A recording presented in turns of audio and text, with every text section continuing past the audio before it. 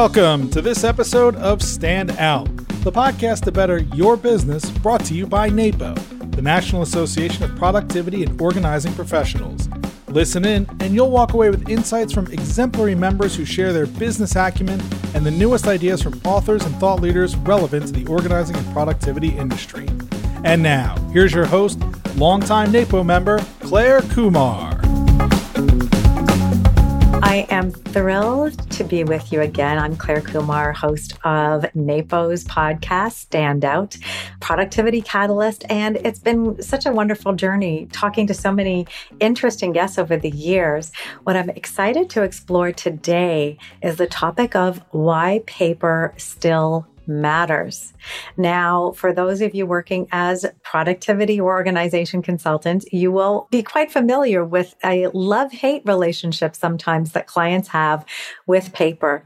I know for myself, a lot of times we would find bags and bags of paper, bookshelves of paper, filing cabinets of paper, a crock pot, a Rooster crock pot in the kitchen that was the receipt storage. Interesting. So paper has a way of finding itself into so many interesting places. And I've noticed a serious diminishing of the use of paper in our lives. But I wanted to bring longtime NAPO member Julie Bestry on the show because she has an intimate understanding of paper. She's been known as the paper doll. We'll get into what that means. But Julie is someone who goes in depth when she explores things. So let me tell you a little bit more about why Julie is here today, right? She is one of the inaugural members to achieve their CPO designation. And this is way back in 2007. She's not only a paper expert, she's Evernote certified as well, an Evernote certified consultant.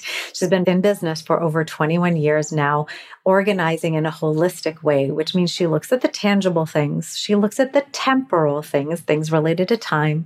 She examines cognitive approaches to organizing, what we fear, how we handle processes, what our emotions are about things. She loves paper, but hates paper clips. She's been blogging since 2007. So if you want to deep dive into some of Julie's over 124,000 words this year so far, you can head over to Julie's blog and we'll make sure that that's in the show notes for you to find. She does these long reads. So why I thought it would be wonderful to dance with Julie in this interview is that she's a deep thinker. So she's after my own heart as a highly sensitive person who deeply thinks myself, but is not as prolific as Julie. I have a lot of respect for her curiosity, the depth and width to which she explores things. And I really invite you to listen and see what you might pick up in this interesting, fascinating topic exploration with Julie Bestry. Welcome to you, Julie. Hi, Claire. I'm really glad to be here. Oh man, I've been looking forward to this. I think we've had this in the books for several weeks now, if not months. And yeah, I've been looking forward to it too. So Julie, I've noticed personally, there's been a lot less paper in my life over the past few years, dramatic reduction in the amount of paper I need to buy. What are you noticing out there about how our relationship to paper has shifted over the past few years?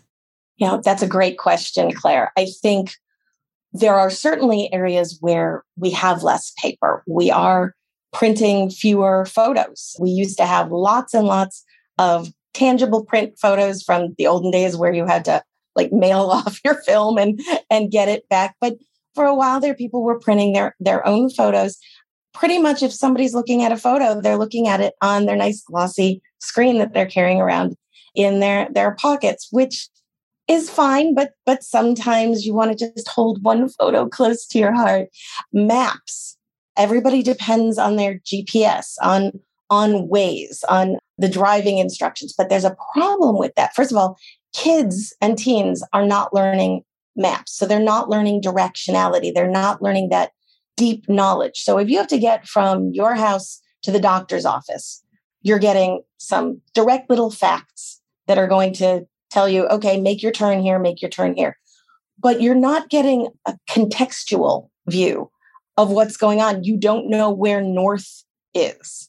Whereas if you learn with a map, if you're going on a cross-country AAA, when I was a kid, used to have triptychs. Right. We had them in Canada too. And I'm doing a road trip in July, heading down to Nashville. And I want a triptych. I want a triptych so bad. And I don't even think AAA, I don't know if they use them anymore, but nobody gets them. It's these little areas where these discrete spaces in our lives that have changed because paper has been removed. And you're right, people aren't printing as much. They're not creating as much in paper, except the bullet journal people. But we're still getting paper. I can tell you, you talked about the receipt stuffed in the Rooster crock pot. People are acquiring paper. But even the receipts are diminishing though, right? Because when I go to a store now, there's a lot more, do you want the receipt? And it's like tossed somewhere. There's no shredding. There's less receipts coming in. There's less statements coming in there. Every business is, would you like to sign up for our paperless? I'm like, no, because I'll never remember to pay your bill, which is what you want. You're right that there are options for fewer pieces of paper, but people aren't necessarily electing that. We're in the productivity realm. Okay.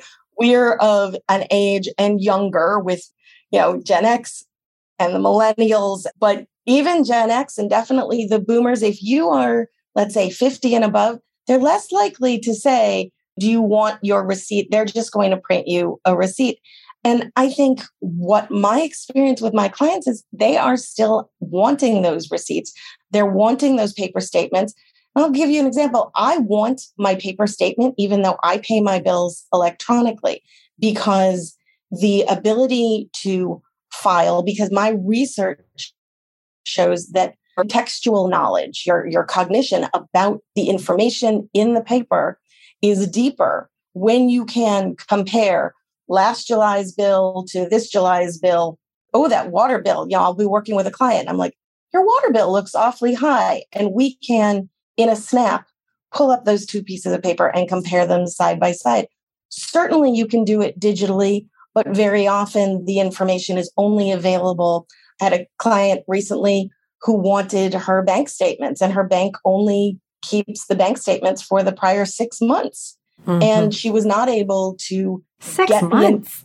6 months. So what you were supposed to do is go in and download that information yourself. Now, if you're using a dashboard like Mint, I think all of my financial information for every transaction since I got on Mint maybe 14 years ago is there. So I can find out what I spent on Target historically. And it's always over $40 because you can't go to Target without that. You're not going to keep that Target receipt. Target blew their Canadian launch and came and left. So I don't have enough experience with Target, unfortunately. I'm sorry. You'll just have to go to Canadian Tire. Correct.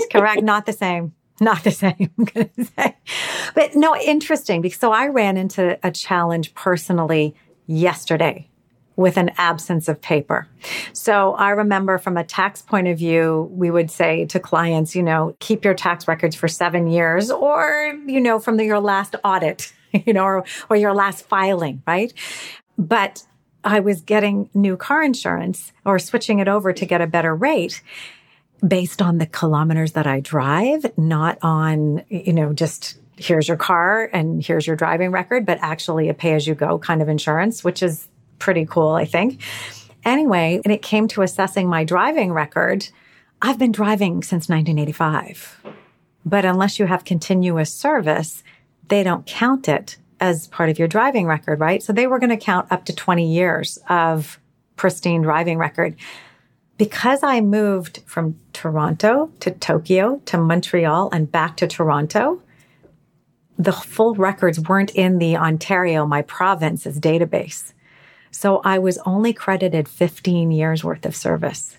So this has not having my paper records from 2001 to 2006 when I was in Montreal and I had insurance, but can I remember who with now? Because I have to, the onus is on me to go to that company and say, I'd like a letter of experience, please. But I can't even remember what the company is because when I downsized a few years ago from a house into my condo, I patted myself on the back for getting rid of all the driver's insurance records from the past 15 years that I'd had. And so all of a sudden, there's an argument to have more than you think in terms of paper, whether you scan it and keep some kind of document or you know who you've dealt with or something. But there's a really, sorry to be so long about it, there's a really an amazing example of, oh, if I only had the paper. And you're making the argument for me that it's not that it has to be a dead tree, that it has to be paper, but that paper, again, the information that you collect on paper can be digitized. The information that you create on paper, again, the bullet journal people really have a sense of how interacting with a pen, with crafting what's in your mind, doing a brain dump on a piece of paper, on having visual landmarks. I think one of the problems with not using paper is that if you only use apps, you are generally dealing with something that's very uniform. Okay. So every task on your to-do list looks mostly the same if you're in any app. Now you can maybe color code it, but if you are a manual person, if you really get into writing things, you may find that you have a natural inclination to print rather than handwrite something that's really important. Yes. All caps. Okay. And with some square boxes around and you may use a different color. If I have something absolutely vital on today's list and it's not necessarily in prioritized order because I got a call that gave me something urgent to do 2 hours hence, I'm going to want that to stand out and I'm going to circle it. With digital, it's not sticky. It's one of those things where when you are collecting information, when you are putting it in your task list, in your calendar, anything where you are collecting information about what you have to accomplish, what you have to understand, there's a uniformity. It's generally the same font, the same font size. You can maybe change the color, but often you just can change the little dot, the color of the dot. So it's not, it doesn't hold in your brain because there's not enough variation for it to stand out. It just comes a stream of the same. I think variation is a huge part of it because all the research shows that everything that we interact with, that variety is the spice of life, that when there's too much uniformity, our brains stop detecting the differences. It's the same as if you need to remember what you had for breakfast this morning. Unless you eat the same thing for breakfast every day, you eat in the same place, you're eating with the same people. But when you go on vacation, it's like I went to Italy. Remember. Yeah, I went to Italy 4 years ago, and I can remember pretty much every meal I had and who was sitting where. It's because of the novelty. And there's more novelty in paper when you have the landmark on the piece of paper. If you know that you tend to write certain things in a certain way, there's the Cornell note-taking method, which I know about because I went to Cornell University, but it's not just used there. And the Cornell note-taking method is this specific method where you write down the information as it comes. And I hope we'll get to talk about note-taking because there's a great reason for using paper. I'm taking notes right now on paper, just so you know.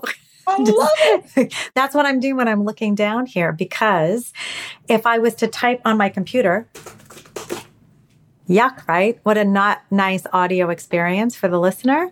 So I am taking notes so that I can let the editors know, Julie just said Cornell note-taking method. And we probably want to put a link to that or something. We want to highlight that could be a chapter marker. Your digital is not sticky, visual landmarks. It's really powerful. It's interesting because so Cornell note-taking, finish that thought because can you just give us a little right now, a little bit on that? So it's a visual. So if you're looking at, and for the people listening, they're not necessarily going to appreciate it as much. The Cornell note-taking method, you have the large expanse of where you are taking notes. And handwriting notes is very powerful versus digital, and we'll get back to that. But then with the Cornell note-taking method, on the margin, on the left side, there is a place to write key information. So imagine you are taking a class and you get the sense as you're going through what you're learning of the things that are the key elements, the most important things. And you have those key elements in the side. And then on the bottom, there is a section where you sort of pre-test yourself, where you write questions for deeper thinking. And so I know that there was something else you wanted to get to. So we'll come back to note taking because I think we're gonna get to talk about how that's so powerful. Can you listeners figure out right now why there's 124,000 words that Julie said? Because this is so riveting. And So one question that came into my mind, well, what about Remarkable and the device for taking notes, which I'm intrigued about, but because there's no color, I have a resistance towards. Can you talk about that before we move back to what you wanted to talk about? I absolutely can, because I did a 9-post series on notebooks last year for my blog. And I talked about magnetic notebooks and notebooks where you can customize all of the paper. But I also talked about the various different kinds of digital and digitized notebooks. And Remarkable is interesting. It's not entry level. You can go to the dollar store and get a black and white speckled composition notebook, and you can get started. Remarkable means you're going to have the initial outlay. You're going to have to learn some of the technology. But I love the fact that you can write as if you are writing on paper. And they say that the sensory input is very close to writing on paper. And that is absolutely key. I talk about your sensory motor experience and then also the haptic experience. Like when you turn a page, if you're holding a book and you turn a page, that's almost an opportunity for the paragraph you just read to sort of settle in your brain. There's that micro moment where what you just learned is inserting itself in your thought processes before you turn. That haptic moment of what you feel touching the paper. Just like when you do a long press on your phone, you know that something in particular is going to happen. And these are the things, these sensory motor inputs. Yeah. And can you just tell our listeners what haptic is if they haven't heard the term before? It is a physical cue. It is the fact that when you do something in a sensory motor realm. So if you on TikTok, I just started on TikTok and I complained to a friend. It's like, I keep getting fed this particular category of videos of people complaining about customer service relations. I'm like, I don't want to watch this. I want to watch the babies and I want to watch people dancing to Lizzo. And she's like, okay, if you do a long press, you're going to feel this sort of thump in your phone. And then one of your options is that you don't want to see this thing. And then there's another place you can push and it lets you say, I don't want to see this creator, or I don't want to see more videos with this particular audio. You get to push them away. You just kind of push them away with your phone, with your thumb. So that's a sort of negative haptic experience. But let's say you get, and I don't use Android, but I assume it's the same as with iPhone. When someone sends you a text and you want to respond, you can long press on it and get a choice of, I can do a heart or I can do a thumbs up. You know how many things I've sent not knowing how that works? I'm like, sorry for the squiggle. Like, I have no idea. But it's okay, interesting. Yeah. So the sensory input and the sensory experience of writing has value, and we grew up with it. Well, if you're of a certain age, you grew up with it, right? It's quickly evolving. And that's an interesting thing to look at in itself too, because so paper implies pen or writing instrument. And I look at the disrespect for cursive writing, which as far as I'm concerned was one of the first productivity tools we had, was to learn how to express ourselves faster in the written form, and why we don't continue to give that attention. Besides the fact it's beautiful when you learn, and I took my time to come to learning how to write in a reasonably respectable manner by copying a friend in grade 7. I seriously, I looked at her script and I thought, oh gosh, that is so gorgeous. And I worked to try and find my version of her writing because it was so beautiful to me. And if we look at the writing of the script people had before, 100 years ago, it's so consistent, smooth, fountain pens, fine paper, it's a thing of beauty. Anyway, I am rambling about my love. Can you tell I'm nerding out here?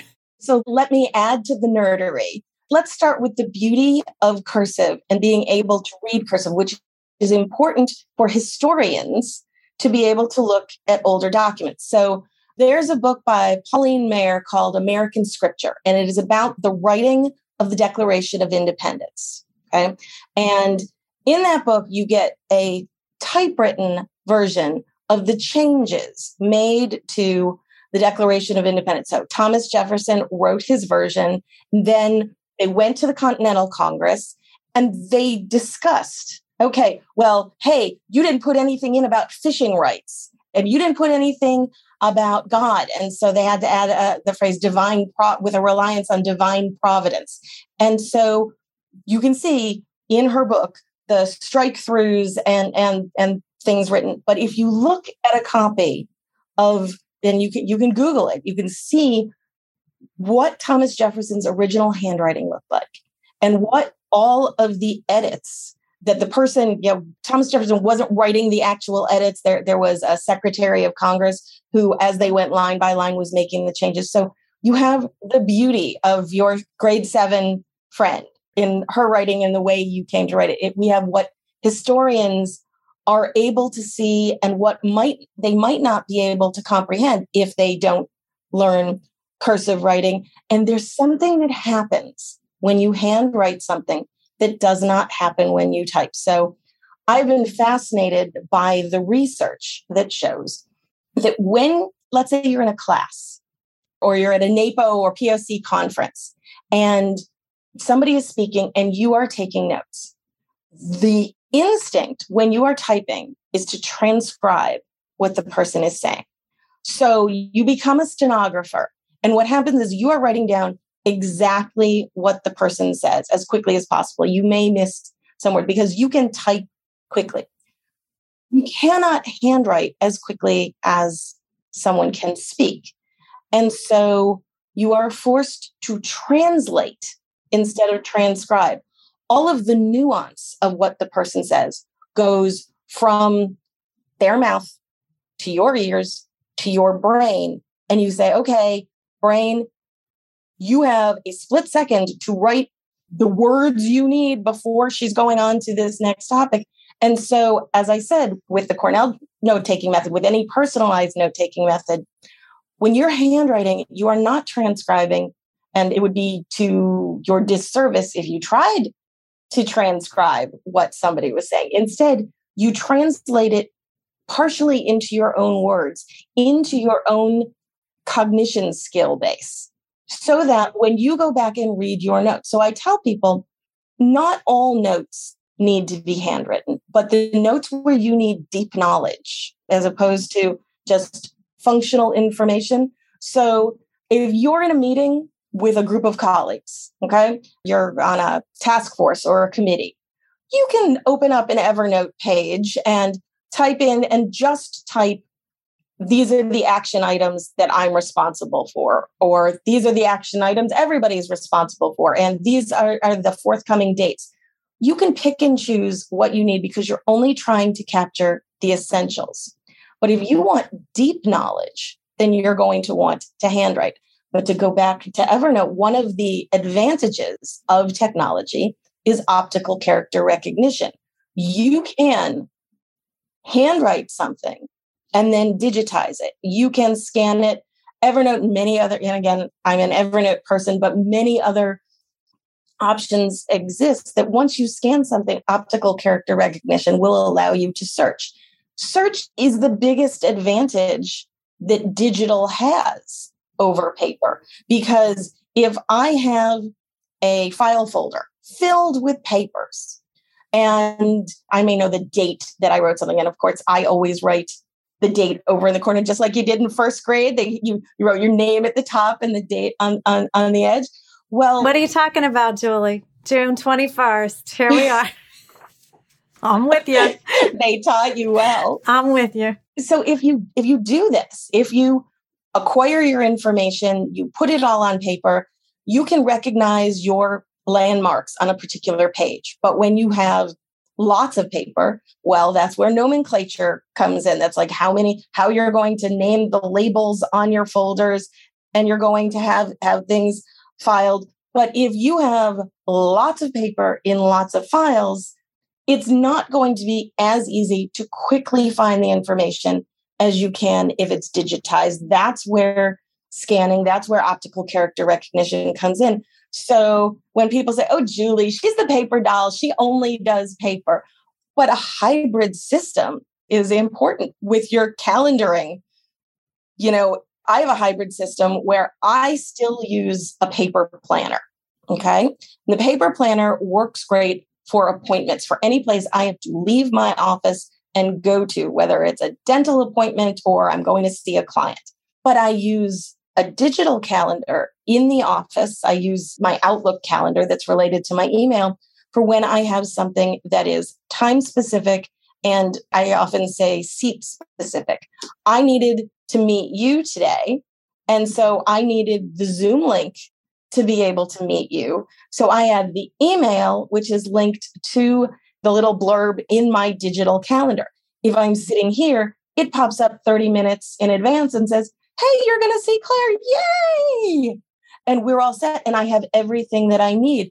Evernote has this new thing where you can link your Google Calendar to your Evernote, and you can set it up so that it automatically opens a note with the essentials of what time and who's invited and who's going to be part of the meeting, and the Zoom information, or if it's some other platform. And then it starts to provide you automatically with a space to keep your agenda. That's great. Because right now I open a Word document because I was having too much paper, and I'm much more computer based now. So I take notes for these interviews because of the sound issue. But otherwise, when I'm coaching people, I've been taking notes on my computer. But here's the thing I just tried transcription, and I don't need to take all the notes. But I like having the notes, I realized. I like having my synthesis, interpretation, translation of what has just been said to the salient triaged points. And I'm not going to take notes to the same level I took them before, but I'm still going to take notes when I'm coaching someone. I think, Claire, what we've proven is what we tell our clients all the time, that what you should do is what works for you. That commitment to a system, and whether that's a paper system or a digital system or a hybrid system that you develop yourself, it's the commitment to that system so that you can trust the system, so that you will consistently perform in the same way, so that you know where to find something. So it's like, if you always put your keys in a different place in the house, you know you might lose your keys.